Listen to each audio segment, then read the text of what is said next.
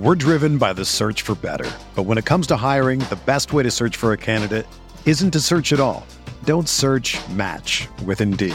Indeed is your matching and hiring platform with over 350 million global monthly visitors, according to Indeed data, and a matching engine that helps you find quality candidates fast. Ditch the busy work. Use Indeed for scheduling, screening, and messaging so you can connect with candidates faster. Leveraging over 140 million qualifications and preferences every day, Indeed's matching engine is constantly learning from your preferences, so the more you use Indeed, the better it gets. Join more than 3.5 million businesses worldwide that use Indeed to hire great talent fast. And listeners of this show will get a $75 sponsored job credit to get your jobs more visibility at Indeed.com/Blue Wire. Just go to Indeed.com/Blue Wire right now and support our show by saying that you heard about Indeed on this podcast. That's Indeed.com/Blue Wire. Terms and conditions apply. Need to hire? You need Indeed. Fantasy scoring was down, way down, in the wide receiver apocalypse in Week 11. Nick and I are going to break it all down for you coming up on the RotoWire Fantasy Football Podcast.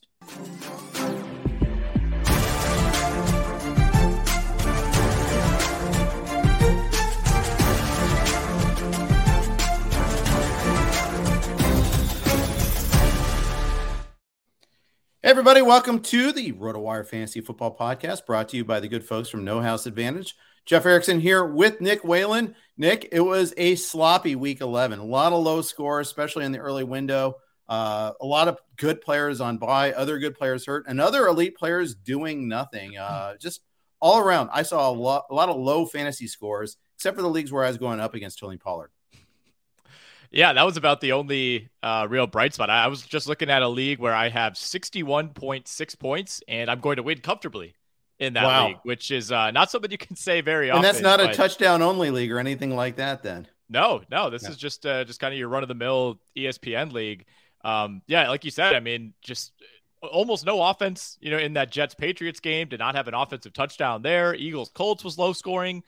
Bills came alive in the second half, but even that one was off to a slow start. I mean, really, like you said, other than Tony Pollard, other than Jamal Williams, a pretty quiet day all around. Big day for Joe Burrow, though, as well, and your Cincinnati Bengals winning that game in Pittsburgh. That to me felt like it was becoming almost too much of a trap game, to the point where I kind of regretted taking the Steelers ATS in staff picks. But they put up a fight, and almost 70 total points between those two teams. Steelers were winning at halftime. On their second interception, they had really good field position. They could have put themselves in a really good spot, but Bengals defense stiffened up in the second half quite a bit. I was on the Steelers on that one. I was wrong a lot in staff picks this week. So last week, I think I went 11-3. This week, I did not do that. My best bet was the Vikings. My second best bet was the Giants. It was bad. It was bad all around, Nick. Well, my best bet was the Giants as well. And we had Scott Pianowski on the XM show on Wednesday, chatted with him about that. Both him and Jim Coventry were, they loved it. They were like, oh yeah, of course, Giants shouldn't be only 3-point favorites. They're at home against the Lions. Lions have maybe been a little bit inflated with these back-to-back wins. Neither of them are really all that convincing. And yeah, to me, that was maybe the single most shocking result of the weekend. Obviously Dallas, 37-point victory on the road at Minnesota. That's almost in a category of its own, but the Giants getting smacked around, really never feeling like they were in that game at home against the Detroit Lions. That was a huge surprise. Losing the physical battle, not being able to establish Saquon Barkley at all. Yep. That to me blew my mind. Let's start going through these games, and we'll start identifying a few of the things that caught our eye, starting with the Thursday night game. So first of all, Nick, I know you were tailgating in Green Bay. Did you actually get yourself into the game? I sure did. Thank you for asking. A friend of mine from high school and college, his parents had actually indoor club seats. So I was able to get my hands on one of those kind of last minute. Like I told you, last week, I was kind of scanning the market. Prices were way down. I was probably going to buy a ticket either way, but my good buddy Ben came through, and tailgating outside, tell you what, I was a little underdressed. I would say I handled the cold pretty well, but I'm glad I was sitting inside for that game, because I don't know if I would have lasted another 3 or 4 hours sitting out in the bowl. But man, disappointing game for the Green Bay Packers. I kind of talked myself into Green Bay winning this game. I took Tennessee to cover. They were 3-point dogs. I thought we'd get a really close game, and it felt like this game should have been closer. I mean, honestly, this was maybe the best game I can remember Ryan Tannehill playing. So you do have to tip your cap there. He was fantastic all night, but yet again, the Packers had opportunity after opportunity after opportunity in the second half. And when you have the 2-time reigning MVP, when you have the 4-time overall MVP, Super Bowl winner, Aaron Rodgers, you could say the defense had some letdowns, but you need to be able to outscore the Tennessee Titans at home. Like that's part of the deal when you have Aaron Rodgers on your team. And man, it felt like Green Bay took a major step back after that win over Dallas. And at this point, the season's over. Yeah, they couldn't run the ball again. No. And I really do think that their offensive fortunes rise and fall with their ability to run. Aaron Jones, 12 for 40. A.J. Dillon, 6 for 13. It's more the same. The 2 previous weeks, they lost the loss against the Lions and then the win against the Cowboys. They ran well. They ran very well. They did not run so well Thursday. And then they started getting into a deficit. They also they did that thing just like they did in the London game where instead of they were making all this good incremental progress and then, nope, we're going to throw 4 outs. We're going to go we're just going to, I should say 4 verts, excuse me, not outs. Let 4th and 3, let's throw a vert to Lazard down the sideline. That's well covered. And that was kind of the game right there. It was like, you could have just kept the balls. You had plenty of time. Just get a first down. You didn't have to get the big play, but they kept trying for that. I don't know, Nick. It just, it's the reverse of what I usually think. I think sometimes teams are too cautious in their play calling. They're too willing to just play for the glorious first down. But I think that the Packers ran the opposite of that. I mean, I think they started off the third quarter really well with this one drive where they were just getting little dinks and dunks and moving it down the field. And then they boom, they went into that whole we got to throw it way downfield now and all that. And it just didn't work. That's just not their game this year. It's been something I think that is emblematic of Aaron Rodgers, especially late career, is the notion of trying to get it all back on one play. Games where Green Bay gets punched in the mouth, they very rarely punch back. If you look at a lot of their big wins over the years, whether it's regular season or in the playoffs, it's games that they get out to a lead and they can build on that lead. They've kind of always been a front running team. And when they fall behind, they just don't know what to do. They do not know what to do. They feel like every drive feels like, unless we score here, it's over. And that's kind of the mentality on the field. And, the final 4 drives of this game for Green Bay, 3-and-out punt, 3-and-out punt, 4-and-out on downs. And then you go out on downs again late in the fourth quarter. At that point, you're talking about 2 minutes left in the game, down 2 scores. So a little bit of a desperation situation, but the defense stepped up when it needed to. I mean, forced 2 punts and an interception late in this game. And a 4th down stuff of Derrick Henry. Let's not forget that too. Exactly. And Derrick Henry, I mean, they committed to stopping him. His longest run was 9 yards. He averaged 3.1 yards per carry. I mean, they still ran it 28 times and had an 11-minute drive. They were able to do their thing, but they said, okay, well, we're going to make Ryan Tannehill beat us. Ryan Tannehill played really well, although he did throw a pick. He did have 3 sacks. So, I mean, you could look at it from both viewpoints there. But, Tannehill had a really solid, efficient game, 22 of 27 for 333. We finally saw Treylon Burks have a big game. And, granted, 51 yards at the end padded the stats of that game.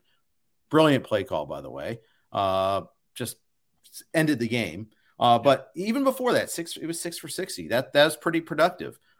He was available for free in the RotoWire Stake League. I picked him up. Of course, I didn't start him, so I'm going to probably lose. But anyhow, so I'm the hero and villain in the same story all of a sudden there. But going forward, I like Treylon Burks. I think he's a guy, another rookie receiver that's getting more share. He probably won't go for 100 every week or anything like that, but the same, because especially that's just not the way Tennessee plays.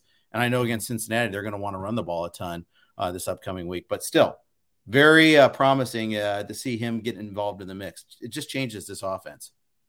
Yeah, they desperately need some sort of playmaker, alongside Robert Woods, who even calling him a playmaker at this point might be a little generous. But, you talk about Tannehill, the accuracy was there downfield, especially in tough conditions in Lambeau, kind of had some light snow, some wind throughout the entire game. Didn't seem to faze him whatsoever. If anything, it was Rodgers who was affected by it in that second half. But the big plays for Tennessee through the air, that to me is what stuck out. It's not like Ryan Tannehill was just completing these 4-yard outs and doing what he needed to do. I mean, these were high level downfield throws. I mean, Tennessee had 4 different players have a longer reception than anyone on the Packers had all night. I mean, they had 4 different players with a 30+ yard reception. Right. I mean, it was just big play after big play after big play. And it felt like a lot of those were coming on third downs. It's 3rd and 1. And, it's one thing to give up a 2-yard rush to Derrick Henry. Okay, you reset, but it's like, all right, it's 3rd and 1. There's a 42-yarder to Derrick Henry on a screen pass. I mean, it was just the big plays for Green Bay's defense. I thought overall they played pretty well, holding Derrick Henry to 87 yards on 28 carries. You'll take that. But obviously, in retrospect, it kind of feels like maybe they sold out too hard to stop Derrick Henry and we're not prepared for this Tennessee pass game. Right. And the known passing threat, Derrick Henry at the Tebow pass. That was pretty funny. That was a cool and he play. threw a good throw too. Yeah. Had a really good throw on that. And then, he had the 40+ yard reception. He's, doing his best Austin Eckler impersonation there. No, actually, he just went straight down the field. It was pretty crazy. Pretty much, yeah. Not a whole lot else to say. Just Mike Vrabel's a really darn good coach. And you underestimate him at your peril. Yeah, I mean, I think he's at this point probably a top 5 coach in the NFL. I don't, anybody can debate that. It feels like week to week that changes, but in terms of maximizing the talent on the roster, I don't think anybody's done a better job over the last few years. No, I don't think so either. So Bengals face the Titans this week. I'm really looking forward to that one. I have to cheat and look ahead at the line because I already said it in my own head. It's a pretty wide variance there, so I'm not even going to say what it is right now. There's like a gap of 4 points between like the most favorable to the Bengals versus the most favorable to the Titans. So, or if I'm reading that right, no, I don't think I am actually. I think it's just a 1 point variance. But regardless, I'm actually a little surprised at that line. So we'll see. I don't know. Have you seen that line yet?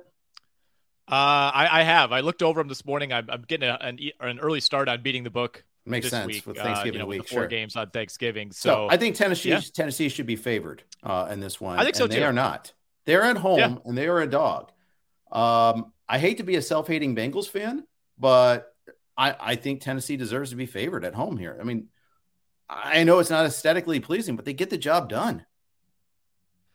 I agree. I mean, I think you can still say that the Bengals could win this game. Obviously they can. I don't think they deserve to be favored here. I don't think, that's too much to say. It's not disrespecting the Bengals in any way. I mean, the Titans are a very, very good team. They've shown that they can adapt to play against just about anybody. I mean, the Bills maybe are that one exception if you look back to week 2. I do wonder, Ja'Marr Chase, there's some inklings that maybe he could practice this week. I do wonder if that is baked into this line at all. But even so, I mean, I think if I was setting this line, I would go Titans -2, maybe at home, Titans 1.5. I would have given them the standard 2.5, like they're 2 equal teams. Yeah, I think that's the totally way fair. I would have treated it. Yeah. We'll talk Bengals Steelers next. Get that, get in front of that. There it is, a Bengals win day after all. Joe Burrow does have more time to throw. He still gets rushed at times. Did have 2 sacks. He's got an issue where he gets the balls tipped at the line of scrimmage. Both interceptions were a result of tips. One was a smother by TJ Watt, which was just an incredible play. But that is one downside. No Ja'Marr Chase, no problem though. He averaged 9.1 yards per attempt. That is ridiculously efficient. 355 yards. He hadn't had one of those slate-breaking games without Chase prior to last night. And now he has 355 and 4 touchdowns. It was the Samaje Perine game. Who knew? The Trenton Irwin game, but T. Higgins went off, just didn't score. 6 different receivers had 20+ receiving yards. I mean, he was just an all-around incredible offensive performance. Yeah, I think for fantasy purposes, obviously Perine is the story there. 3 touchdowns through the air for him, 4 total for Burrow, who, by the way, 6 interceptions against the Steelers in 2 games, 2 against everybody else. So just some of that is a little fluky. Like you said, had some passes tipped in this game. And week 1, I mean, to me, that was just kind of a comedy of errors that I don't know if we'll see anything like that from Burrow again in his entire career. And they still almost won. Oh, exactly. They had multiple chances to win that game. I think if McPherson is on, they win that game probably in regulation. A frustrating day if you're a Joe Mixon owner, obviously. A couple weeks removed from his huge day. Tyler Boyd as well. I loved him. I had him in a couple DFS lineups. Turned out it was a T. Higgins day.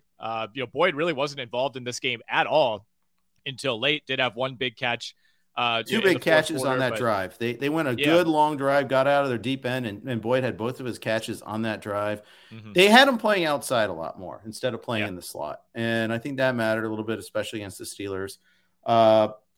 I wouldn't read too much into that. He still had 7 targets in this game. It's just they could not stop T. Higgins, nor could they stop practice squad call-up Trenton Irwin, which, obviously is to be expected. Irwin, though, looked really good. He looked much better than their other options that they were trying to fool around and try to find as a third receiver while Chase is out. He'll by rule he has to go back, reverse to the practice squad, but I think he'll get called up full time by the Bengals. He looked the part.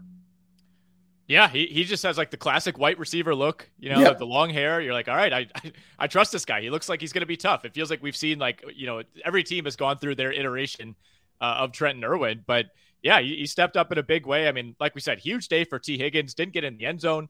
That was a little frustrating, but it felt like, he was the go-to guy. These crossing routes time after time. He's wide open. He's running in space. I thought he was extremely dependable. A little bit of an inefficient day for Tyler Boyd. Did have 7 targets. Again, I don't think he had any catches in the first half. Hayden Hurst had a big catch early on. Didn't really do a whole lot after that.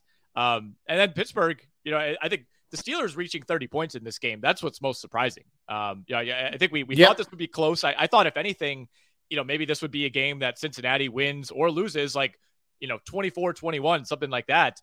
I didn't really see either team playing into the 30s or the high 30s in Cincy's case, but decent day for Kenny Pickett. Definitely has some sort of connection going with George Pickens. Still, a lot of shakiness overall with Kenny Pickett, but got to tip your cap. Didn't turn the ball over in this game. That's not something you can say week to week. And Pittsburgh has finally found a way to get Najee Harris going. And I don't know if it's ever going to be to the level that fantasy managers really want, but it looks a lot better now than it did the first 4 or 5 weeks of the season. Yeah, and Pickett looked better than I've seen him so far. He also looked worse at times, if that makes sense. There's a couple of just badly missed throws. He did deserve a second touchdown. Pickens just had an ugly drop late in the game when they were down 2 scores. And Najee Harris ended up getting that touchdown instead.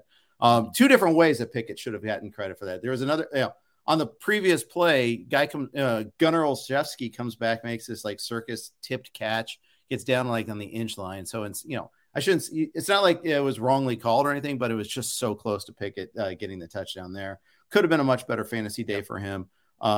They did these zone reads early on that were very effective against the Bengals. And the Bengals adjusted at halftime as they had, when they're rolling well, their defense adjusts very well at halftime. And that's kind of what they did. First 4 drives were barren wastelands for the Steelers. And not until the Bengals got up 37-23 did Pittsburgh really start moving the ball again. Kind of, wouldn't say garbage time, but it was really kind of garbage time. They had TJ Watt's great play and got stymied, got 5 yards, had to settle for a field goal. Another time, Pickens makes this circus catch. They get their first down of the half, and they go backwards. They had some penalties, and the Bengals just stuffed them after that. And that was just kind of the game right there. The Bengals were able to come up with these big drives in the second half. The Steelers were not. The Bengals moved the ball all day, 10-7, 10-10. That's where the scoring distribution between the quarters was. It was just steady the whole time. The Steelers had a wonderful second quarter. After that, it was tough sledding until the very last drive. End of the third quarter is what killed Pittsburgh. Like you said, they had the interception. You take over basically at this, I think they're at the 20-yard line of the Bengals, and you go nowhere. You end up taking the field goal. And at that point, it's like, okay, at least we got points. Obviously, you'd love to capitalize given how this offense has worked all year, getting the ball at that spot on the field. It really felt like, okay, if we're going to win this game, if we're going to pull this off, we need to score here. And not only do they settle for the field goal there, but next drive, they get the ball back, after giving up a field goal to Cincinnati, and you end up punting. And to me, that's, watching this game live, it's just like, those are the opportunities, man. If you're going to pull off an upset like this, you absolutely have to get something in those spots. And, like you said, the highs for Kenny Pickett, they're there. You can kind of see it. The escapability, he's willing to throw downfield. He has the connection with Pickens. It always seems to find Freiermuth, who had another solid day. 8 for 79, did not find the end zone, but still by 2022 tight end standards, that's an explosive performance. To me, Kenny Pickett and Zach Wilson, kind of the same guys. I think Pickett is maybe it's slightly higher floor than Zach Wilson, but I kind of see a lot of similarities between those two right now. Yep, I agree. Pittsburgh goes to Indy on Monday night, so an island game for the Steelers. That it could have been worse. This they played this game 3 weeks ago. I'd be dreading it. Now I'm like, okay, I can watch it. I can find something to watch there. Najee Harris looking promising. That was nice to see him play well. Jaylen Warren got hurt early in this game too. Yep. That was unfortunate. Hurt his hamstring. That's something I would not expect him. We'll see what happens going forward, but I wouldn't expect him to be able to go this week. Hamstring injuries tend to last. So we'll watch on that one. Cincinnati side, Mixon had the concussion. We'll have to watch them, watch that status. Perine, we haven't even really talked about Samaje Perine. 3 receiving touchdowns. The second I go to Twitter to complain about using Perine on third down, he gets not 1, not 2, but 3 receiving touchdowns. Alan Staslawski touted him in sneaky ads last week. I wouldn't say dismissed that notion, but I was a Perine skeptic. Let's just put it that way. Well, obviously the concussion for Mixon is what kind of pushed this one for Perine. I mean, 46 snaps out of a possible 66. Mixon going out early. He only played 14 snaps in this game. So, Allen deserves somewhat of a victory lap, but not too much of a victory lap here, given the injury. Right. Yeah, Travion Williams looks to be the backup. Chris Evans was actually scratched this past week, was inactive. We'll see if that changes, if Mixon has to miss the game, but Travion Williams would be next in line. There it goes. We'll obviously see about Chase. Our podcasts are brought to you by the Blue Wire Network. Here are a couple of their ads. We're driven by the search for better. But when it comes to hiring, the best way to search for a candidate isn't to search at all. Don't search, match with Indeed. Indeed is your matching and hiring platform with over 350 million global monthly visitors, according to Indeed data, and a matching engine that helps you find quality candidates fast. Ditch the busy work. Use Indeed for scheduling, screening, and messaging so you can connect with candidates faster. Leveraging over 140 million qualifications and preferences every day, Indeed's matching engine is constantly learning from your preferences, so the more you use Indeed, the better it gets. Join more than 3.5 million businesses worldwide that use Indeed to hire great talent fast. And listeners of this show will get a $75 sponsored job credit to get your jobs more visibility at Indeed.com/Blue Wire. Just go to Indeed.com/Blue Wire right now and support our show by saying that you heard about Indeed on this podcast. That's Indeed.com/Blue Wire. Terms and conditions apply. Need to hire? You need Indeed. Whether you're a world-class athlete or a podcaster like me, we all understand the importance of mental and physical well-being and proper recovery for top-notch performance. That's why I'm excited that Unified Healing is sponsoring podcasts on the Blue Wire Network. Unified Healing is a new and super innovative global network of wellness centers powered by Energy Enhancement System, or EE System. If you haven't heard of the EE System yet, then you'll want to listen up. This technology promotes wellness, deep relaxation, purification, and rejuvenation. Wherever you are across the globe, access to a center is easy and affordable. Interested in experiencing the EE System technology for yourself? Go to unifiedhealing.com/Blue Wire to learn more and find a center near you. That's unified, UNIFYD, healing.com/Blue Wire. No material or testimonials on the Unified Healing website are intended to be viewed as medical advice or a substitute for professional medical advice, diagnosis, or treatment. Always seek the advice of your physician or other qualified healthcare provider with any questions you may have regarding a medical condition or treatment and before undertaking a new healthcare regimen, including EE System. Hey, it's Kaylee Cuoco for Priceline. Ready to go to your happy place for a happy price? Well, why didn't you say so? Just download the Priceline app right now and save up to 60% on hotels. So whether it's Cousin Kevin's Kazoo Concert in Kansas City, go Kevin, or Becky's Bachelorette Bash in Bermuda, you never have to miss a trip ever again. So download the Priceline app today. Your savings are waiting. Go to your happy place for a happy price. Go to your happy price, Priceline. Big thanks to the Blue Wire Network for hosting RotoWire's podcast. Let's move on. Let's keep breaking down this slate. Let's go ahead and look at the Chicago Bears and the Atlanta Falcons. And injuries are a big storyline in this game. Both Justin Fields and Kyle Pitts coming away from this game with injuries. We're going to wait to see what their statuses are. Fields hurt his shoulder very end of the game. Kyle Pitts got hit hard, had an MCL sprain. We'll see that one too. Let's start on the Chicago side of things. They're not that efficient offensively still. They just play the same game every week. It feels like, slightly different variances here and there depending on the opponent. But once Younghoe Koo hit that long field goal to go up, you're just thinking, well, it's just a countdown until the crushing Justin Fields interception, and of course we got it. And again, obviously Fields, there's a photo of him kind of leaving the locker room riding a cart. That's never ideal. He was clearly favoring that shoulder, took a hit running to the sideline late in the game. You hope it's nothing too serious. He didn't look like he was in the highest spirits after the game, but he played well once again. I mean, the offense, if you watch this game, just completely every single thing runs through Justin Fields. The designed runs were there in abundance today. And again, you continue to feel great about the direction that Justin Fields is trending, especially as a runner. The interception at the end of this game, that was rough. Obviously last week, the pick 6 to Okudah. Yeah. But at the end of the day, the Bears have lost 7 out of 8 games. And, now all of a sudden the Lions feel like this ascending team that's stolen all the momentum in the NFC North. And man, this season feels like it's really getting away from Chicago. They got to go to the Jets next week. And especially if Justin Fields, is banged up at all with that shoulder, I think things could get pretty ugly for this offense. But again, they didn't play that well. They still got to 24 points. I mean, that's just kind of who they are now. Yeah.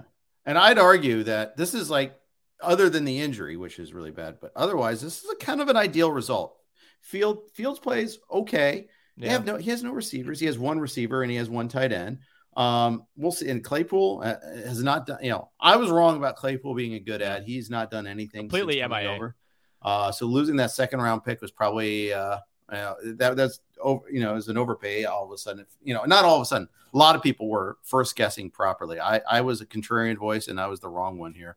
But them getting a top 5 pick is a good result. In a loaded draft, getting Fields some help or getting him, capital to trade. There's a lot of different ways they could approach this year. So we'll see. So you can find good vibes with the Bears, at least there, except if Fields is hurt. And also, this is the type of player that he's got that perfect storm of, great runner, strong, can break tackles, which means he takes more hits, which means he's got a better chance of getting hurt. He doesn't get calls either. That's the thing that kind of is frustrating. I mean, every week there's at least one late hit, one unnecessary roughness hit that I swear should be called. And it just isn't. And other quarterbacks get that call. 100%. Yeah, I think you see it with a lot of running quarterbacks. You see it with Jalen Hurts as well, although it feels like he's started to earn a little more respect this season. But yeah, I mean, it's the hits to the head. It's, Fields he's not a big slider. So oftentimes, he's diving forward. You don't necessarily get the benefit of the doubt there, but he's taking a ton of hits to the head. He's always looking, he's adjusting his face mask. Like, did you see that? Did you see that? Right. And time again, could not get those calls. But the biggest play, and if you've seen the highlights from this game, I'm sure you've seen it. Everything changed with that Cordero Patterson kickoff return. Yeah, Atlanta goes down 2 scores.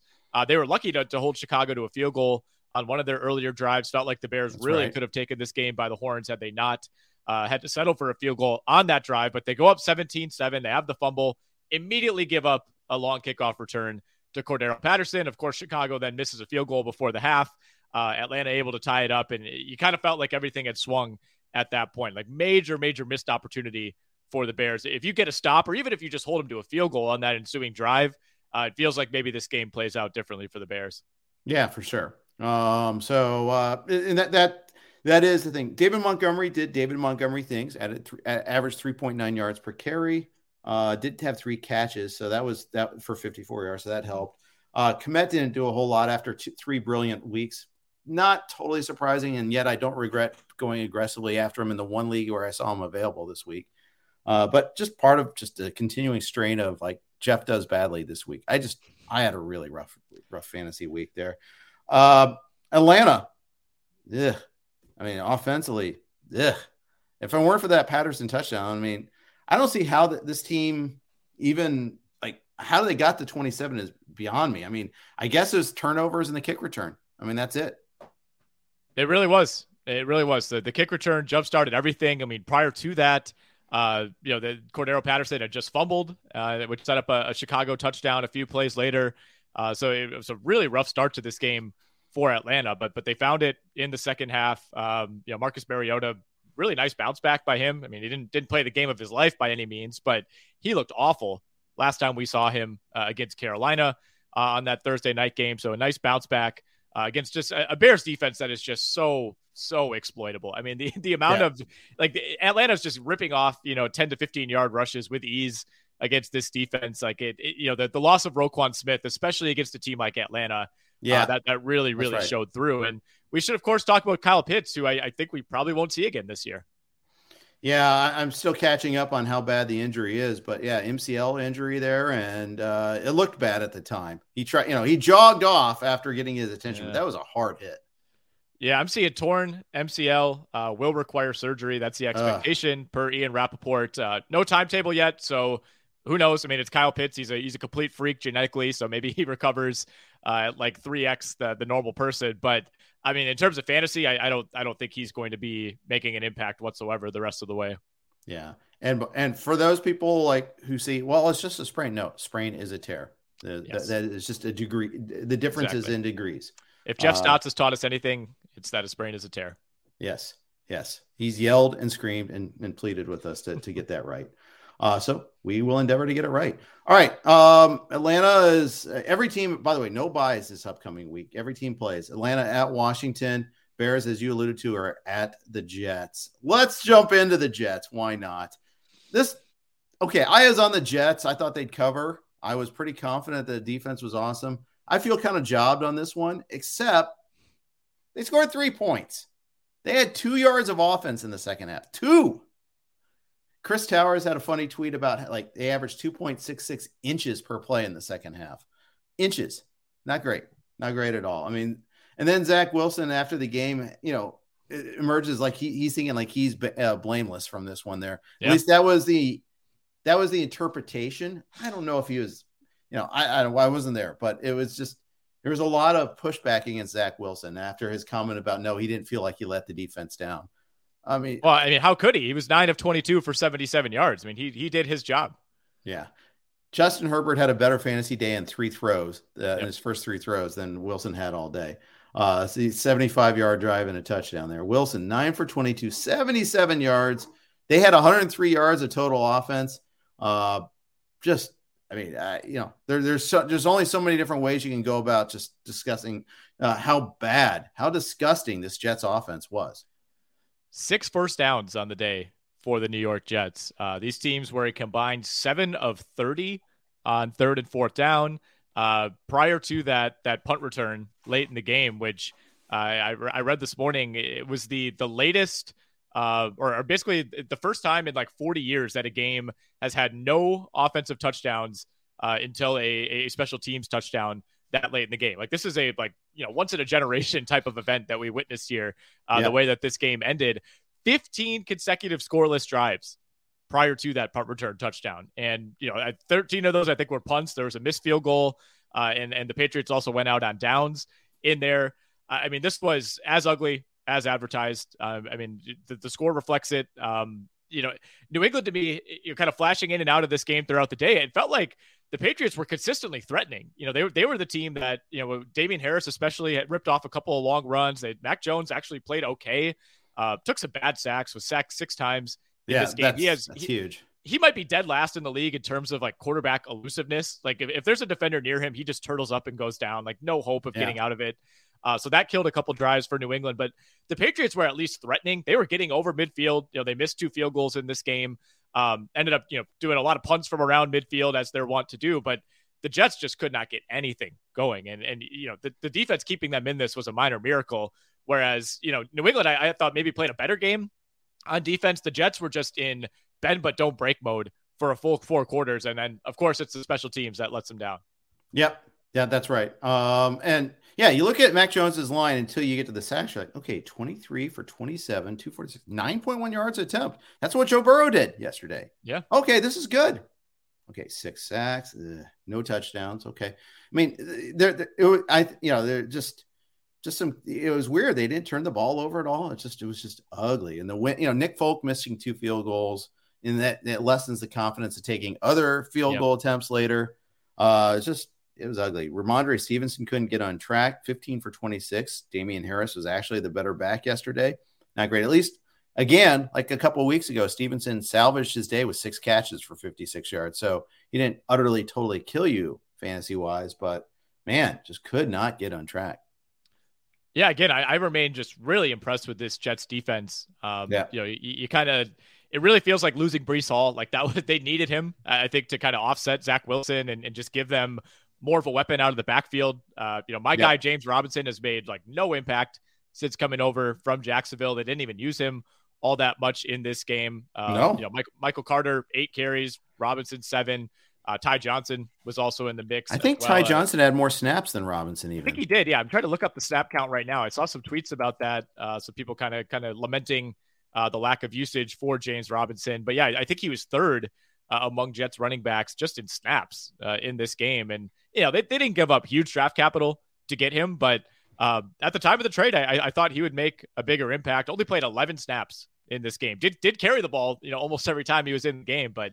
Yeah, 11 snaps for Robinson, 16 for Johnson, 23 for Michael Carter. Yep. When you have 3 running backs, you have none, apparently, in this case. Yep. Garrett Wilson he went off in the locker room after the game, and it's his turn to be the diva receiver that's upset. Only 3 targets, so I don't blame him. 2 for 12 on 3. Belichick's known as taking away your most important player. It looks like he did that. Yeah, I think Garrett Wilson, stopped just short of basically saying our quarterback is terrible. I think he was just kind of general enough about his comments that you could talk yourself into him, talking about the coaching staff and the quarterback or the offense in general. But I would imagine that he's not the only guy in that Jets locker room who feels like the defense played maybe its best game of the year and gave the Jets so many opportunities, literally, 10 plus opportunities to just put up 1 touchdown throughout this game. And really at no point did the Jets even threaten to do that. They got the field goal early on, but there was no, it's not like they got down to the 10-yard line and Wilson threw a pick. Like they were just not even close to scoring this entire second half. Yep, that's right. Both teams are 6-4. The Jets have a get well game against the Bears. We'll see if they can take advantage of that. New England goes on the road to face the Vikings, and I have no idea what to expect in that game. No, we could talk about Vikings Cowboys, but I think that was such a stunning result that it almost does force kind of an on the fly reevaluation of the Vikings. So I will tell you, our 3.5-point favorites at home against the New England Patriots after being home dogs to the Cowboys. Yeah, I was so aggressively wrong on that. I made the Vikings my best bet. I was like, they should be favored by 2.5, even 3 maybe, and it wasn't even close. All right, before we start talking about that, let's share a quick note from our friends at No House Advantage. No House Advantage is changing the game by offering the most dynamic fantasy sports platform available today. Play in pick'em contests versus other people for the shot at winning big cash prizes. Download the app, choose a contest, select your player props, earn points for correct picks, and climb the leaderboard for your shot at hundreds of thousands of dollars every week. You can also test your skills versus the house and 20 times your entry if you hit all of your picks. Bet on up to 5-player prop over-unders or individual player matchups across every major sports league, including NFL, NBA, MLB, PGA, MMA, and NASCAR. Sign up now with promo code NHAWIRE. That's NHAWIRE at nohouseadvantage.com or download the app on the app stores to get a first deposit match up to $25. Make sure to check out No House Advantage today and experience daily fantasy sports redefined, because it's not just how you play, but also where you play. You won't want to miss out on this.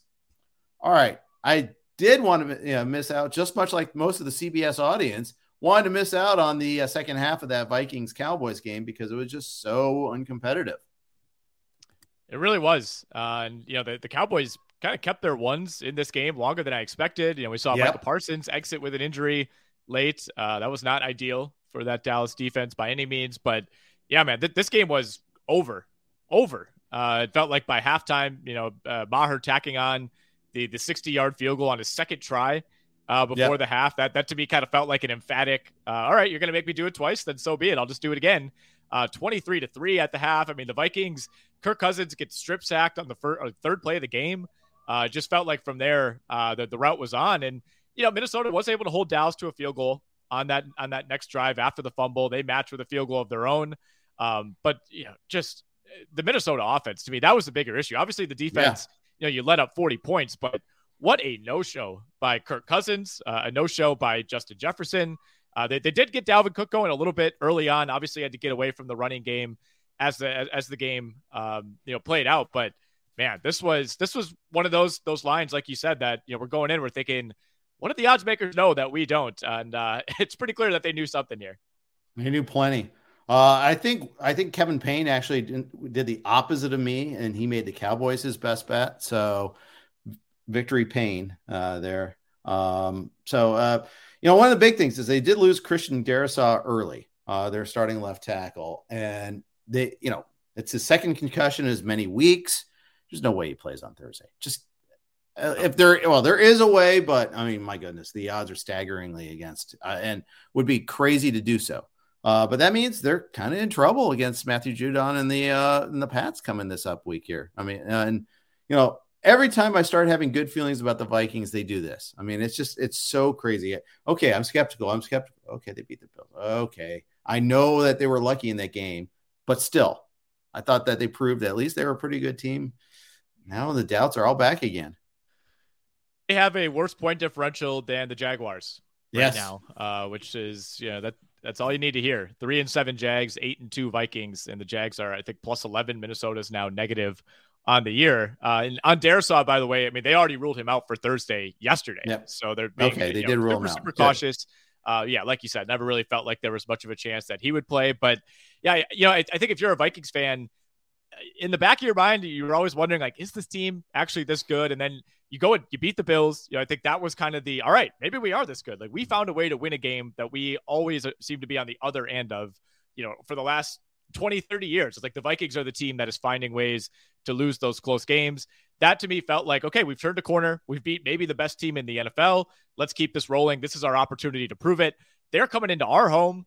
We're underdogs against this team that just lost to the Packers. And to just not even make it competitive, that's such a letdown. I think if you're a Vikings fan, like I don't. Now you got to regroup and play a really good Patriots team, like you said. And this is not a team that you want to be facing on a short week by any means. You do get another home game, that's big. But at the same time, man, missing Darrisaw, licking your wounds from a 37-point loss at home. No matter what happens the rest of the year for the Vikings, like they're probably still going to cruise to the NFC North title. Right. They'll be in a good spot in the playoffs, but I just think this is the game that's going to stick in the mind, not only of Vikings fans, but of everybody, who evaluates the NFL. Like this is one of those games where I think the Vikings kind of showed their true colors. Yeah. And no one's going to go into the playoffs, like going on a road game in Minnesota and think, oh, this is a fortress. We have no chance here. Exactly. I think that, sure. And that was a big part of the reason that, people were on the Vikings. I picked them in my pick'em league. I went low, but I thought the Vikings would win. And I'm thinking, this is a real home field advantage. This is not Los Angeles. This is not Arizona. This is a tough place to play. Cowboys were completely unfazed. Yeah, 100%. Again, Tony Pollard went off. Go figure. The better running back actually does some good stuff. Zeke got the 2 goal line carries, so he did goal line touchdowns, but Pollard still scored twice, went 6 for 109 in the receiving game, including that beautiful wheel route on 3rd and 14.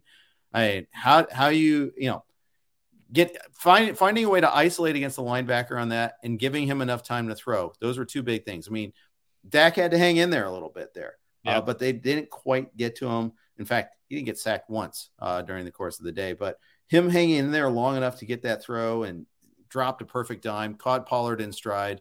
After that, there was zero chance of the linebacker catching him. It was a beautifully designed and executed play. That was one of the starkest differences in this game. Watching the Dallas offense, Dak under no pressure the entire day. He had all the time in the world, super efficient. I mean, he was dialed in. This was his best game of the season, I think, by a pretty wide margin. Really best game in a while for Dak Prescott, even counting a lot of last year. And Kirk Cousins was sacked 7 times in this game, and it could have been more. I mean, he was completely under siege. Obviously, you got to protect the ball on that initial strip sack. Part of that is on Kirk Cousins. He had no awareness that Micah Parsons was coming around the corner behind him. But this was a pretty shameful performance, I thought, by the Minnesota offensive line, especially after we saw that the Packers of all teams do a really good job, I thought, neutralizing that Dallas defensive front. I thought we'd maybe see the Vikings take more of a page out of what Green Bay did. And, as we talked about on the XM show, the key for Minnesota was the one place you could exploit Dallas is on the ground. And it felt like they did that earlier. And I don't know if the game just got away from them and they felt like they couldn't go back to it, but Dalvin Cook ran well. And They tried it early. He only had 11 carries. Again, I know you're down big. You're down 23-3 at the half. It's tough to remain dedicated to it. But much like the Jets, Minnesota did not really threaten to score after that field goal drive. Dallas controlled the clock. And it's not like, Minnesota, you think back to that Eagles game where they're repeatedly getting down, deep into opponent territory and you're turning it over. Maybe you're missing field goals. These were just straight up 3, 4, 5 play drives that ended in a punt. Yeah, that's right. Minnesota also had 7 penalties for 59 yards. So they kind of shot themselves in the foot a few times there too. If I'm going to pick a nit with the Cowboys, it's that they left their starters in too long. Micah Parsons got shaken up during this game. Okay, he shouldn't have even been in there for that. And then he came back after that? What are you thinking? That was strange. That was very strange. We saw both Cooper Rush and Nick Mullins in this game. We did not until way later. This game was well decided. And, Dak probably played 2 more series than he needed to. He played longer than Cousins did. Yeah, unknown reasons. I have no idea what was up there. The spread was well in hand. I don't know what angles you want to take with that one, but somebody like Dak, I don't think he really needs any more reps. And yeah, of course, it felt like they almost paid for it with the Parsons injury, which hopefully is not going to be anything overly serious. When CBS pulls away from your game before you pull your starters, then you've kind of missed your cue. And they missed. It wasn't like by a tiny little. Okay, we'll switch it. No, they went 2 series after that, and then they finally switched it out. So it goes. All right. We'll move on to the next game. But before we do that, we've got our good friends at StatHead to talk about. It's easy to find Derrick Henry's statistics from this year. With a quick Google search and a visit to Pro Football Reference, you can see that he rushed for over 900 yards and 9 TDs going into this past week. But that raises many more questions. How many other players have hit those marks through 9 games? How many did it at Henry's age? To answer those questions, there's StatHead. StatHead is your all-access pass to the Pro Football Reference database.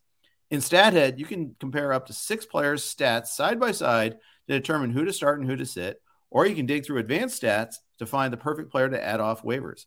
There is an array of simple tools that unlock an endless number of search options, all using the same easy-to-use interface that you already know from Pro Football Reference. Plus, StatHead lets you browse Pro Football Reference ad-free. Sign up with the promo code ROTOWIRE for $20 off an annual subscription to StatHead. All right.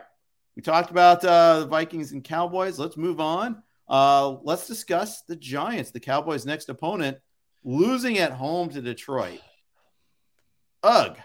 Ugly game. And this is one of my takes here is this is what happens when when Dimes has to try to play catch up. You're sunk. It's just this is not a good catch up team. They are a front running team. If you look, he threw for 341 yards. Okay. It has 2 interceptions, 2 sacks. Just the interceptions were both huge in this one here. It was not a good game. They couldn't stop the Lions' running game, and they couldn't run the ball themselves other than Dimes. I thought this was going to be a huge spot for Saquon Barkley. He was way up there in terms of price in DFS contests. Mm-hmm. I fell for the bait there. Did carry 15 times, but 22 yards for Saquon Barkley against this horrific Detroit Lions defense. And, Daniel Jones, like you said, had the 2 picks. Other than that, I thought he played okay. We saw Wan'Dale Robinson have a big day. Unfortunately, it looks like he tore his ACL. He's going to be done for the year. Yes. Darius Slayton, another decent day. Obviously, the Giants were throwing the ball a ton in the second half. This, to me, is one of the most surprising results, really, of the entire season. Detroit doing this on the road at the New York Giants. Jared Goff outside, cold weather, bad conditions, didn't seem to matter. I really thought Detroit was, I was going to say a paper tiger. I don't even know if they ever reached that status, but back-to-back wins over Green Bay and Chicago. I think they were really lucky to win both of those games, but this is a statement win for Detroit. And, they're not going to make the playoffs. Ultimately, it probably doesn't mean all that much, but this is a quality win for Dan Campbell, who felt like was maybe close to getting fired 3 weeks ago and now has ripped off wins over Green Bay, Chicago, and the Giants. Jamal Williams for fantasy, obviously that's the biggest storyline. Continues to be very frustrating. If you're a DeAndre Swift owner, he practiced in full last week. We're thinking, okay, maybe the workload tilts back his way. He carries just 5 times for 20 yards in this game, although did get in the end zone. He scored. He had 3 catches. So, Williams has done his job. It's hard to get mad when Jamal Williams, he's not averaging 5 yards a carry.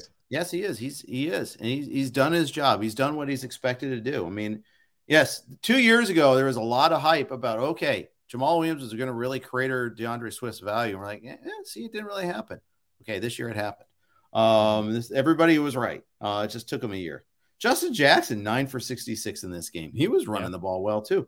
Like you said, the Giants just couldn't get off the field. This game was, I mean, the Giants scored 12 points in the fourth quarter. Really, I mean, it was garbage time scoring for them. Wasn't even as close as the 31-18 score indicates there. And that wasn't not at all that close. Yeah. Not at all. If you look at some of the numbers, like the Giants had more yards by a pretty significant margin. They had more plays, more first downs, more time of possession.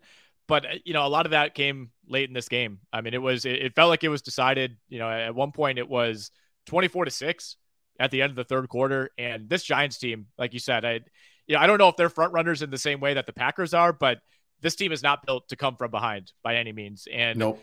Yeah, they tacked on a couple of scores in that fourth quarter. Detroit kind of let its guard down, but it never really felt like the Giants were truly threatening. And again, I've been pretty skeptical of this Giants team. I still think talent-wise, they don't necessarily measure up to their record. But if anything, they had kind of proven that they're able to beat the bad teams, and avoid, thwart these kind of upsets. Again, especially at home. Like, it's one thing if you have to go to Detroit and you get caught looking ahead, whatever. Some of those games happen, but it felt like this Giants team, if they were good at anything, it was very Titan-like. It's like, we're not going to beat ourselves. If a bad team comes in, we're going to take advantage of what we could do against them, and we're going to grind out a win.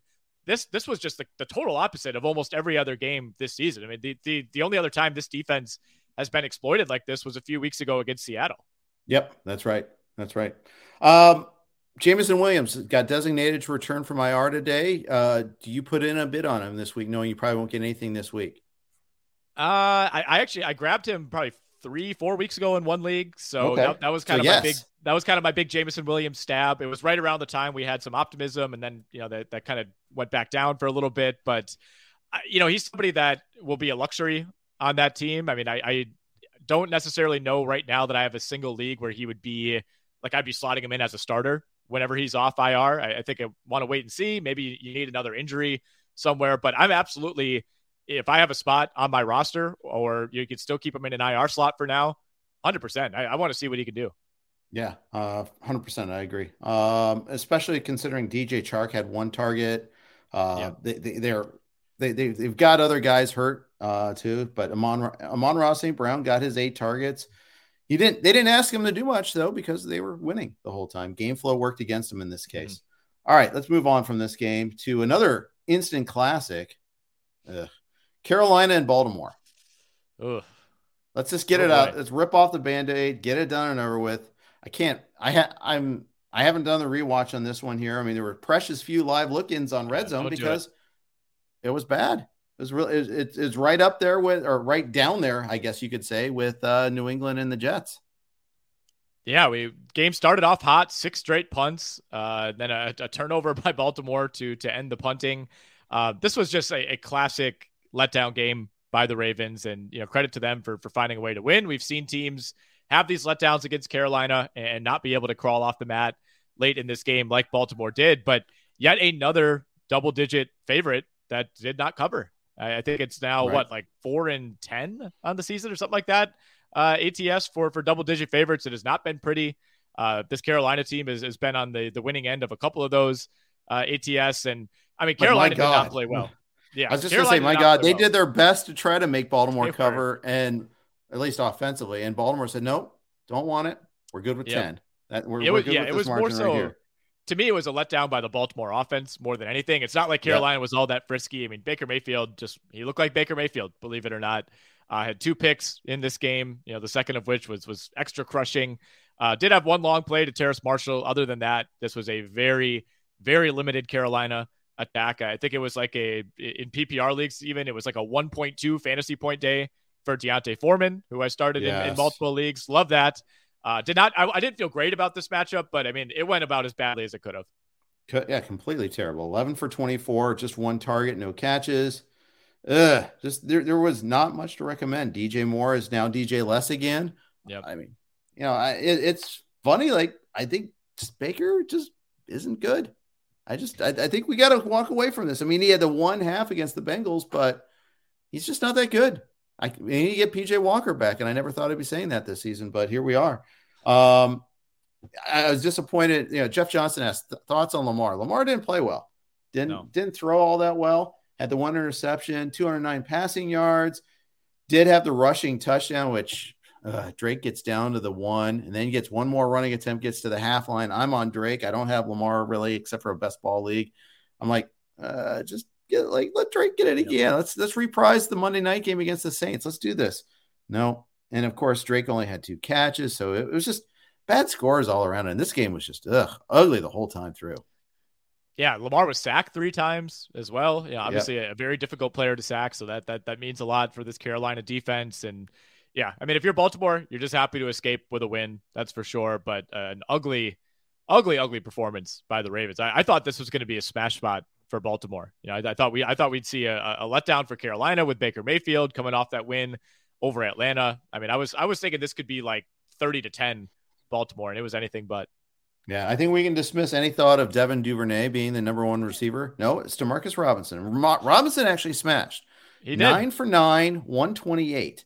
Just didn't get in the end zone. Mark Andrews, 6 for 63 in his first game back on 8 targets. So, those guys did their job, just nothing else. There's just nothing else. I thought Isaiah Likely could still contribute with Andrews back. I was wrong about that. He very nearly had a touchdown. Yeah. He was running wide open in the back of the end zone. Lamar threw high. So, that could have changed the narrative in a minor way. But like you said, I mean, Robinson and Andrews accounted for like 95% of Lamar Jackson's yards. Yeah. All right. I think we can move on from this one. Less said, the better. Please. All right. Buffalo, Cleveland in Detroit. Started off really poorly for the Bills. They didn't wake up in this game. Yeah. They were down 10-3 and Cleveland was driving. They had a drop in the end zone. I had to settle for a field goal. They could have been up like 14-3 really quick. Instead, Buffalo kind of just clawed its way in and they became a running team. My James Cook shares, which I've since divested of, now have value again. Yeah, I still remain I'm still a little skeptical of the Bills. Like, this was not quite as convincing as you would have liked. Like you said, it was a pretty ugly first half. Stephon Diggs, I wouldn't say he was getting into it with Sean McDermott, but Sean McDermott had to come over and give him a nice talking to on the sidelines. I think at that point, Diggs had not even been targeted.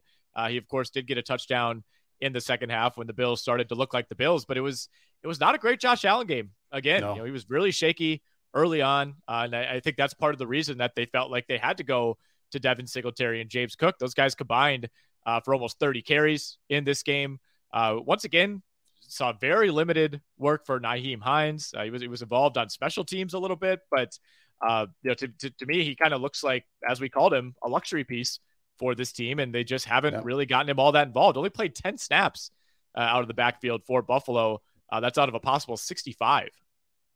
So, it kind of feels like the Colts, we always thought that, he's getting unlocked. He's going to Buffalo. Colts didn't find a way to unlock him. Maybe he's not unlockable. He's the new Duke Johnson, who happens to be on the same team as the original Duke Johnson, but I don't know.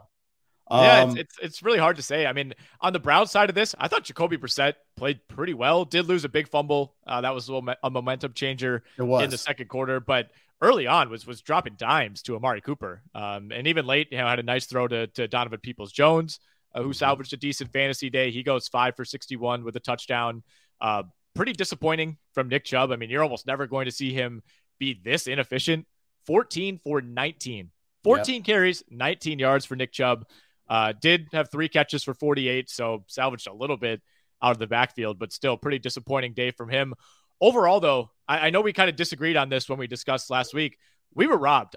I wanted this game played in Buffalo, and I understand there's a million reasons why it didn't happen, but we went from potentially like this crazy wild environment to a completely neutral environment inside in the Dome. So I want to put that out there. This game, I wanted to see a snow game.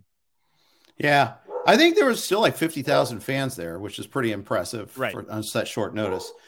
I get it.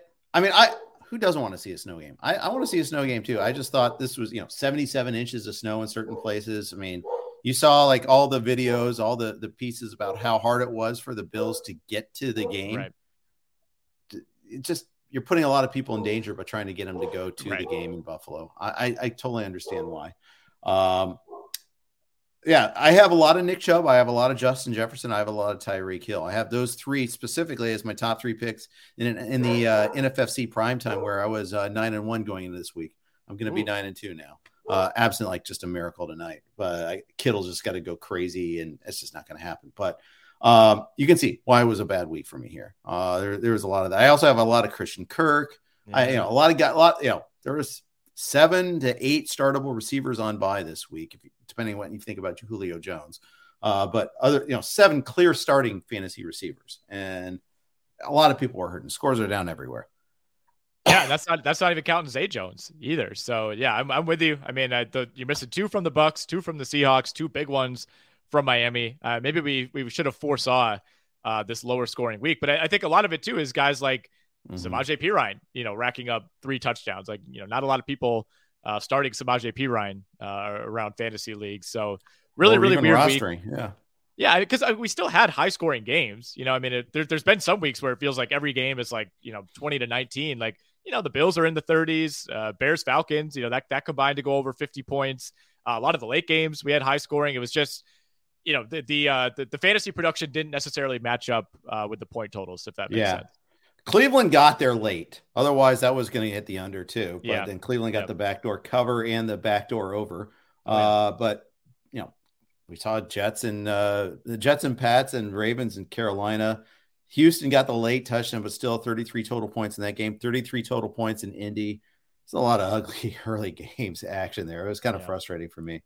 Let's talk about that Washington and Houston game real quick. Washington defense was the pickup of the week. They got the pick 6.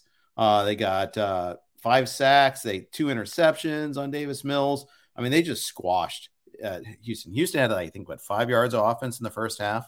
Ended all hope. A lot of Dameon Pierce managers very unhappy. There's no recovering from this sort of game. Oh, and I was a little nervous about this when I was on an island. I took the Commanders -3 on the road in staff picks. Everybody else was on Houston, and I get it. Value wise, maybe the Commanders shouldn't have been 3-point favorites, but I was shocked at how easy this was. Yeah, right. Yeah. Maybe they should have been 13-point favorites apparently, but I mean, the pick 6 right away. I mean, that just set the tone from there. Washington, I think, could kind of relax and play its game plan, not feel like it needed to push too much. And, we saw them run the ball 40 times in this game for 153 yards. Not super efficient. Not all that well. Yeah. Well, but it was also a game they led 20-0 at the half and just tried to bleed out for the most part in the second half. Yeah. I mean, Heineke, okay, 15-27, 191, no scores, about what you'd expect from him. Not really a huge day for anybody in this game, fantasy wise. Brandon Cooks had a long reception to salvage a reasonably okay game. But Dameon Pierce, I mean, that's the big disappointment. Not that this was an advantageous matchup by any means against a Washington defensive line that, wow, man, I follow a lot of football people on Twitter, and I feel like it's not often that you see defensive lineman highlights pop up throughout the day. And more often than not, it's like, wow, look at what Jonathan Allen is doing to this Texans offensive line. I saw a lot of that yesterday, and they didn't even get Chase Young back. We thought midweek that he might rejoin this team. Sounds like that could probably happen now in week 12. Yeah, exactly. Just looking like Washington, the defensive touchdown, they had Curtis Samuel with a rushing touchdown. So they ran it 40 times, and neither Gibson or Robinson had a good fantasy day. I mean, think about that for a second. It's just mind-boggling. No receiving touchdowns. It was just it was almost a fantasy zero game. It really was. Joey Sly was your fantasy hero as well, along with the defense there. Yeah, it's Sly and the defense. Getting that pick 6, that was big. I mean, that is a defense that a lot of people were streaming this week. So you gotta give credit there. Obviously, you're reading into the matchup. But yeah, even McLaurin. I thought this would be a great spot for him. I had him in 2 DFS lineups, thought that he could go crazy against this Houston defense, but they just didn't really need him. That was the biggest thing. In the second half, Washington completely slowed it down. They did exactly what they should do because they knew the Texans were not going to put up 3 scores on that defense. Yeah, that's right. Let's move on from that game. Just a whole lot of blah. Speaking of a whole lot of blah, Philly and Indy. Oh my. Very frustrating game to watch. Ooh. I mean, Philly, their receivers, Devontae Smith and A.J. Brown were winning battles all day, and then they just forget they existed. And they'd run it into the pile on 3rd and 4 every time. I'm just like, stop this already. Jalen Hurts got his rushing yards, got the late QB quarterback draw touchdown, which was parting of the Red Sea, parting of the Blue Sea, I guess. But he's going to end up with a decent enough fantasy day because of his 86 rushing yards and the touchdown. But this was not a good offensive performance by the Eagles. The defense really stepped up. Defense had some huge stops in the second half. I thought Philly was pressing a little bit. I think it was still pretty early in the third quarter. They went for it on a 4th and 10 around midfield. 4th and 10. Yeah. I mean, in terms of field position, I'm okay with you going for it on 4th, but that play just ended up being completely blown up. I think Jalen Hurts ran out of bounds or something. It was a rough call, and you could see Sirianni, it was kind of like we talked about with the Packers. It's you're down 13-3, and they felt like they wanted to score a touchdown so badly that they're willing to do whatever, throw caution to the wind. And I thought at that point, I'm like, if Indy takes over here and scores, they're going to be in real trouble. If it's 16-3 or it's 20-3, I don't know if the Eagles are coming back. And the defense stepped up, forced a punt, forced a 3-and-out. That was huge. They forced a missed field goal on the next possession. So obviously, Philly got it together just in time to tack on that last touchdown. But this was a game that the defense really did win for them after giving up a touchdown on the first drive of the game. I mean, it was right away. You kind of knew, all right, the Eagles are going to be in trouble here. The Colts are not going to be rolling over. Yeah. I have on the Sleeper app, I get the Player X made a big play notifications. Yep. I've got 4 leagues on Sleeper. Right? So I got Michael Pittman just made a big play. Jonathan Taylor just made a big play. And, all of a sudden it was 7-0. Halftime, Taylor's at 11 for 64. He ended up 22 for 84. They just could not get on track in the second half. Big job by the Philly defense. They got 4 sacks. And then, of course, the way the game ended. So the Colts had a penalty or two. I think they got sacked once and then had another penalty. It's 4th and 21. They got a little bit of a rush on Ryan, but still, they throw a check down to Deion Jackson on 4th and 21. Yeah. Not only that, then Jackson goes out of bounds. I mean, no laterals, nothing. Just it felt like he wasn't even looking to lateral it. Sometimes you'll see that and guys will just realize there's nobody there. I'll just he just caught it like it was 2nd and 4, in the middle of the second quarter. No reaction at all. It was, I'm glad you mentioned that. I thought that was funny watching the end of that game. I think the Colts, they knew their fate was sealed at that point. 4th and 21 with Matt Ryan, not exactly Mr. Elusive, creating time back there. AJ Brown, by the way, another huge fumble in this game. Yeah. It felt like for a little bit a redux of last week against Washington. Philly's driving, for what felt like might be the go-ahead score midway through the fourth quarter. AJ Brown just gets straight up stripped. That after Taylor had fumbled too. They had gotten their big turnover. Exactly. And then they said do not want. It was Philly's kind of missing a little bit of their mojo right now. Obviously losing Goddard hurts. That's a big part of it there. They didn't really go to the backup tight ends. Jack Stoll had 1 catch and on his only target, and no other tight end got even targeted there. So they have to figure out how to replace that still. Miles Sanders didn't get on track, 13 for 47. He did get a catch. Miles Sanders got a catch. Stop the presses. He was a pass catching back at one point in time. Then in his second year, he had 9 drops, and the targets have just evaporated since then. Yep.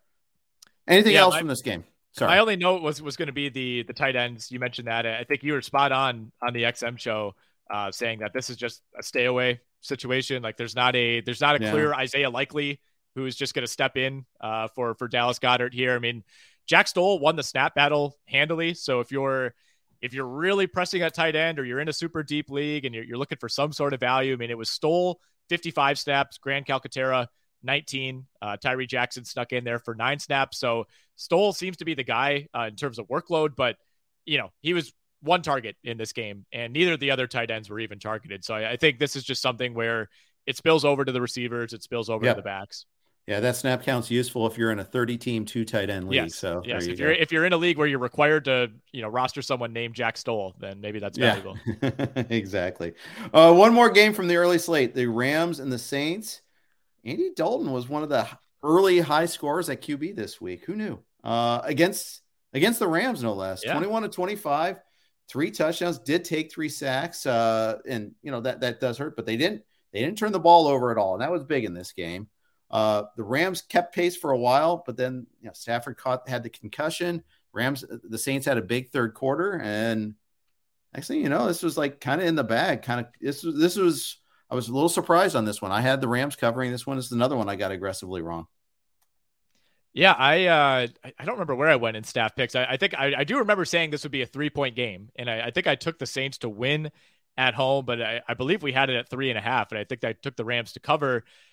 I mean, the one unit that I respected in this game was the Rams defense, and they let him down. I mean, Andy Dalton had been struggling the last 3 weeks coming into this game, and he looked fantastic. 21 of 25, only took 3 sacks, which for Andy Dalton is fantastic. Had the 3 touchdowns. Olave got back on track. Juwan Johnson continues to be sneakily productive. We saw Jarvis Landry get in the end zone as well. The Rams hit a big one to Tutu Atwell early on. Other than that, just an offense that was completely devoid of big plays. And we'll see what happens with Stafford. This could be, if he does indeed have a concussion, that would be 2 concussions in 3 weeks. I know as of last night, he wasn't officially in protocol. Who knows what that means? We'll see. But it's getting late early for the Rams. Could be Operation Shutdown time. No Cooper Kupp. I think so too. And no Stafford. I mean, they're at the Chiefs next week, by the way. Yeah. It doesn't get any easier, and they're. I still contend it's a tough division despite the records of everyone there, and it's not even Wolford. It's Bryce Perkins is the backup now, and he took 3 sacks and didn't look ready for prime time. There's not a whole lot of takeaways. Allen Robinson had the touchdown, 4 catches. Higbee had 8 targets, so he's still heavily targeted. He still probably will be.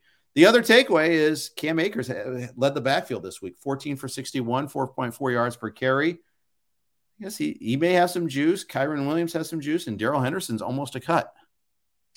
Yeah, it's starting to look that way. I did not think we would see Cam Akers back with this team, around like week 5, week 6, when all that was bubbling up.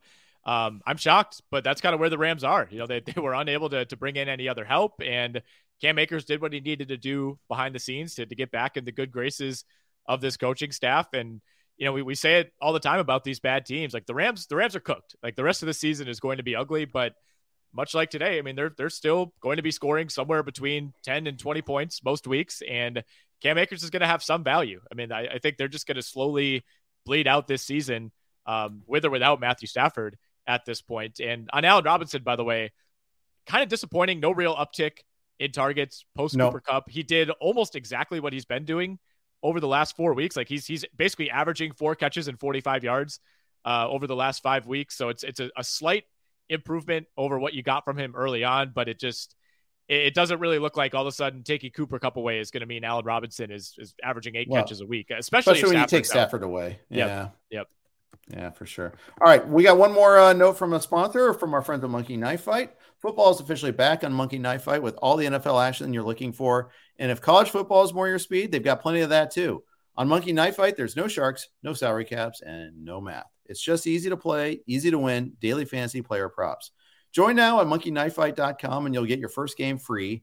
Then use promo code RWNFL to get your first deposit matched instantly up to $100. So what are you waiting for? Join Monkey Knife Fight today. Oh, goody. Let's talk Denver and Raiders here, Nick. This is another instant classic. Went to overtime. I mean, you're thrilled if you have Devontae Adams. I guess, Derek Carr, you're fine with. He did fine. He got the big throw at the end of the game. The Broncos, I mean, they threw on third down with the lead again, and the Raiders out of timeouts. Incomplete pass. Awful. Cost themselves 40 seconds, then called a timeout on the Raiders drive while on defense. I mean, it didn't matter because they were probably far enough down at that point in time in Broncos territory, but especially with Daniel Carlson kicking. But still, this is just, they do so many dumb things. They deserve to lose these games. 100%. Yeah. I mean, I actually thought this was a good spot for Denver. We talked about trusting this defense as one of the best units in the league against what's been just a terrible Raiders team. But the Raiders have their number this year. They're 2-0 against Denver, and they've racked up a ton of yards on a defense that really nobody else has been able to move the ball against all season. Josh Jacobs has had 2 huge games against this team, and he had probably the play of the game, late in the fourth quarter, long screen pass out of the backfield, or swing pass, I should say. I think it was Josie Jewell for the Broncos was just horribly beat on that one, and probably should have set up a touchdown for the Raiders, but they end up settling for a field goal. A scenario that it feels like we've seen from them time and time again, where they have 4 chances from like the 10-yard line and couldn't punch it in. But man, I mean, Denver is just so poorly coached. Like you said, that you kind of felt like that third down pass was coming. Like, Hackett felt like he needed to trust Russell Wilson there. Obviously, it was going incomplete. Obviously, it would have been better to run 40 seconds off the clock. They're just so poorly coached, so poorly managed. We had another huge Melvin Gordon fumble that turned a touchdown drive into a field goal drive. And unsurprisingly, they have now parted ways with Melvin Gordon. Yep. It's about time. Latavius Murray. Hey, when you got Latavius Murray going 17 for 49, you don't need Gordon around. 17 for 49, 2.9 yards. One of those was a 1 yard run for a touchdown. So, okay, fine. But point is that was it was the last straw. It was the last fumble. I get it there. Yeah, not much. It's such a narrow tree for the Raiders. Jacobs had all the carries, every single carry for the Raiders running backs. And he had the big catch too. Big week for him. Didn't get in the end zone, but still, I mean, it was pretty good, pretty solid. Foster Moreau had one big play in overtime, that 33-yard catch. That did a lot to put them in that position. And then, of course, Adams just toasted Surtain on the game-winning touchdown. Just toasted him. Great route and horrible support. Horrible, design by the pass defense to be put in that position. Yeah, he was wide open. Wide open. Camera pans as Derek Carr is throwing that one. And Adams is just running left to right with really nobody near him. Yeah. Davante Adams, I mean, if nothing else, he has kind of risen above the carnage that has become this Raiders season. I mean, my goodness, 7 for 141 and 2 touchdowns. I mean, he's on pace for another just monster season. And, long term, I still don't think this is probably what he signed up for in Vegas, but I mean, the yardage is going to be there. He's 2 touchdowns away from eclipsing last year's total already. And again, I think the Raiders, they're sitting at 3-7. They're probably done at this point. The rest of the schedule is not easy by any means. Your only real quote unquote easy game is against the Rams, and you're the Raiders, so no game is easy. But right. I mean, he is on course for a huge year. So good to see that, if nothing else, for fantasy owners, and also good to see Josh Jacobs back on track here. Indeed. Anything else from that game? Not too much. The Russell Wilson trade, at some point we're going to have a long talk on the XM show about where this ranks in terms of disastrous deals, because I mean, this week to week, watching this game, the announcers are like, well, this is far and away the best Russell Wilson has played all year. Oh, okay. If that's true, which it very well might be, if that's true, Russell Wilson, this is where he is now. His best game of the year is 247 yards and no touchdowns. Yeah, I will say this: no Jerry Jeudy, no KJ Hamler, no Tim Patrick. 3 players they expected to have at the start of this season. But still, I mean, and they chose not to have Albert O out there. I cue up Mario Puig with another rant about that. Anyhow, and I don't think Mario's wrong, by the way. It's just they chose not to have that weapon on the field. All right, let's finish up with the Sunday night game, Chiefs and Chargers. This was fun. This was a fun game. Really fun game. I thought the Chargers were going to win. I really did. I let myself think that the Chargers were going to win this game. Really good first half by the Chargers. I thought the defense showed up. Things changed significantly in that second half. Isaiah Pacheco, I think that was probably the number one storyline from this game, other than Travis Kelce just being Travis Kelce and Mahomes reminding everybody that he's still the best quarterback in the league. Yep. Pacheco, this felt like the official kind of coming out party for him on a national stage. And, the final line was nothing crazy, 15 for 107. But does anybody, any non-superstar running back that you think of have that distinct of a running style? You're watching him, he looks different than every other back he runs in the league. Angry at the turf. Yeah, he's like Roy Kent. Yeah. You know that reference? No, I do not. No. Okay. Ted Lasso. You haven't seen Ted Lasso yet? I'm not. I watched. That's a modern show. Say, I didn't like Ted Lasso. I'm anti Ted Lasso. Really? That's too bad. I know. It's not a popular take. I didn't love it. But Pacheco, man, I mean, he's almost on a rhythm the way he runs, where it's just his whole body is kind of into it. It's I would not want to tackle that guy. I'll tell you that. And certainly the Chargers did not want to in the second half. But oh man, it felt like that final score, by the Chargers, which was set up by that insane throw from Herbert to Keenan Allen, a great catch by Allen, kind of making amends for that fumble on the previous possession. You just knew they had scored way too soon, right? Way too soon. But yet you can't moderate that. No, not at all. This is a huge talking point for me, because touchdowns are not a birthright. They're not given. When you score a touchdown, you take it. When you can, you take it. I mean, they still got the ball at the end. They still had 30 plus seconds, and all they needed was a field goal. They just couldn't protect Herbert 2 plays in a row. They did this. Right. By the way, on that first play of that last drive, they did like what looked like to be a QB draw. And no, that's not it. Don't do that. I know you had timeouts to use, but it was a down, it was yardage. I mean, they just couldn't protect him at the end. Chris Jones took over at the very end there. Kelsey was unstoppable. I mean, that's the other thing. He beat Derwin James like a rented mule. I mean, it was just, I'm sorry. I'm stealing a total line from Olbermann there, but the best cover safety on tight ends got just toasted by Kelsey, just toasted.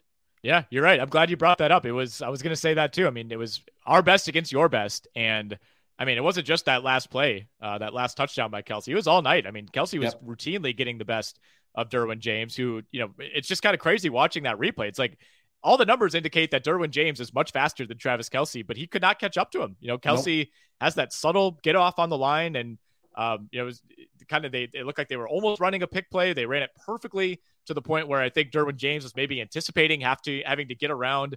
I believe it was Watson kind of crossing in the middle and just never caught up. And yeah, I mean, that was the story for me. Is the Chargers were, I think, a little bit timid coming out of halftime. They're up 7. They passed on a 4th and inches at around the 40-yard line. They punted, which, knowing the Chargers, they almost never do that. What did you do with Brandon Staley? I mean, that should be your sign that he's been kidnapped and that's an imposter on the sidelines. I thought, given the opponent, I mean, okay, I'm looking now, it was closer to the 35. So look, if you don't get it, you're probably giving up a touchdown, but they punted and gave up a touchdown anyway. It's like, it's the Chiefs. Exactly. You're Brandon Staley. Like, this is what you do. You absolutely need to convert this. And they had done well, on 3rd and 4th down conversions, or 3rd down conversions, I should say, to that point. Right. A couple dicey ones, but Austin Eckler was getting it done. He's such a tough guy to tackle. He stays low. Herbert had a sneak on one, I believe, that they got a first down. I mean, I thought as soon as they punted that ball, they kind of signed their own death warrant. That's some Anthony Lynn stuff there. It really was. Sure. Mike Williams got hurt again, made a beautiful toe tap catch, and then limped off to the sideline, was done. So frustrating with them. At least Keenan Allen made it through the game. He did have the bad fumble, but 5 for 94. Palmer, what a huge day he had. 8 for 106 and 2 scores. I mean, that first drive, boom, boom, boom. 3 plays are like, hey, we have Justin Herbert back. And he had a great game. Just couldn't get the time late. The Chiefs adjusted. The Chiefs had no wideouts to speak of. I mean, Justin Watson's out there making plays. Sky Moore made some plays, but they lost. They lost Tony in this game. Valdez-Scantling had 1 catch. I mean, it was just all Kelsey. I mean, it was just crazy. And yet here we are. I mean, the Chiefs they just keep on reloading. It's amazing. Yeah, that was part of the reason I like the Chargers. Was I really thought they would feel the absence of McCole Hardman, the absence of Juju Smith-Schuster, and in the first half, maybe it felt like they did, but Sky Moore, it felt like all those catches were huge, 3rd downs. They converted a 3rd and 17 in the second half from deep in their own territory. I mean, that just can't happen. Those are the type of plays that it feels like only the Chargers give up. And the amount of talent on that defense just does not equate to the result. And, you only sack Mahomes once. Herbert sacked 5 times. Could have been more. But I on the whole, though, I thought Herbert looked amazing in this game. Outside of that pick late, which was a desperation throw, kind of chucked under pressure coverage. Yep. It was tipped. It was a diving interception off of a tip. So you'll give him a pass for that. But this is 3 weeks in a row now coming out of the bye where he has looked like MVP candidate Justin Herbert, and he's not in the mix for that award this year. But I think he's fully recovered from that rib injury. Yep, Chargers fans can be pleased that it's like I love he may not be Mahomes is the best quarterback in the league in my opinion still, but Chargers fans wouldn't trade Herbert for anything. Bengals fans wouldn't trade Burrow for anything. Bills fans wouldn't trade Allen for anything. And we'll see about Fields and Hurts being at that level. I don't put them at that level yet, but I don't know. I might be overstating the case wearing my Bengals black and orange glasses here too. So we'll see. Yeah, well, I noticed you didn't mention Trevor Lawrence either, but we'll see. You're telling me he didn't play this week, so I wasn't thinking about that. So yeah, no, I would not. Very true. I would not. All right, let's rip through. Or go ahead, please. I was going to say it was just nice to have a week without the Jags, where I could just sit back and know that I was not going to have like my Sunday end with inevitable sadness. I was that way at the Bengals last week. Yeah. So I get you. All right, let's rip through these. Jay Red says down 42.75. He has CMC. Opponent has CMC. He has Debo, Mitchell, Gold, and more.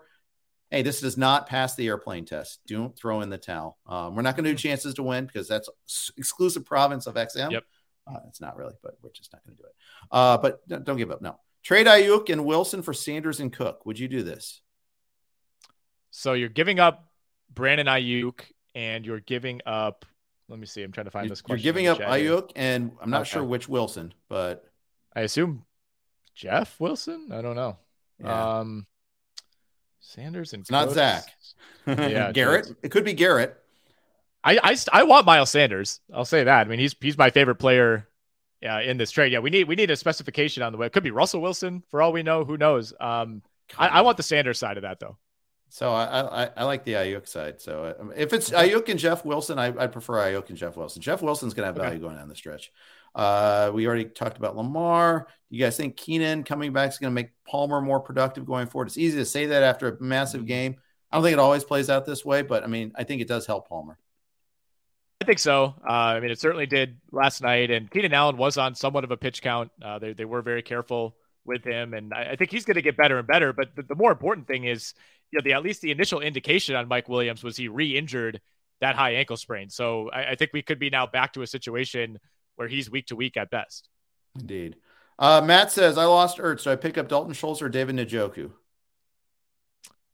Ooh, I actually like both of those guys. We saw Njoku get back involved. I think I would slightly lean Schultz. There's a Dak Schultz connection. I know he didn't get in the end zone, despite them putting up 40 points, but Dak looks for Schultz way more than Cooper Rush did. I think Schultz's value was kind of artificially lowered early on. Agreed. I think it's because they put up 40 points. He didn't have to turn to Schultz that much. They just Pollard, and it was just so effective in this game. Last one. Any value with Marlon Mack now that they waived Gordon? The Broncos waived Gordon. I think there might be by default because Chase Edmonds also left that game with a high ankle sprain. So we'll see what they do to add depth, but you're essentially removing two guys from that depth chart. Yeah. It just shows how little they think of Gordon, that they, in a week where they lost another running back, they did this too. Yeah. All right. That's going to wrap it up, everybody. Thanks for jumping in with us. Team USA is about to start. So we timed this absolutely perfectly. Thanks to No House Advantage. Catch Nick and I tonight on SiriusXM Fantasy during the Monday Night Football game, and take care. This is the story of the one. As a maintenance engineer, he hears things differently. To the untrained ear, everything on his shop floor might sound fine, but he can hear gears grinding or a belt slipping. So he steps in to fix the problem at hand before it gets out of hand. And he knows Grainger's got the right product he needs to get the job done, which is music to his ears. Call, click Grainger.com, or just stop by. Grainger, for the ones who get it done.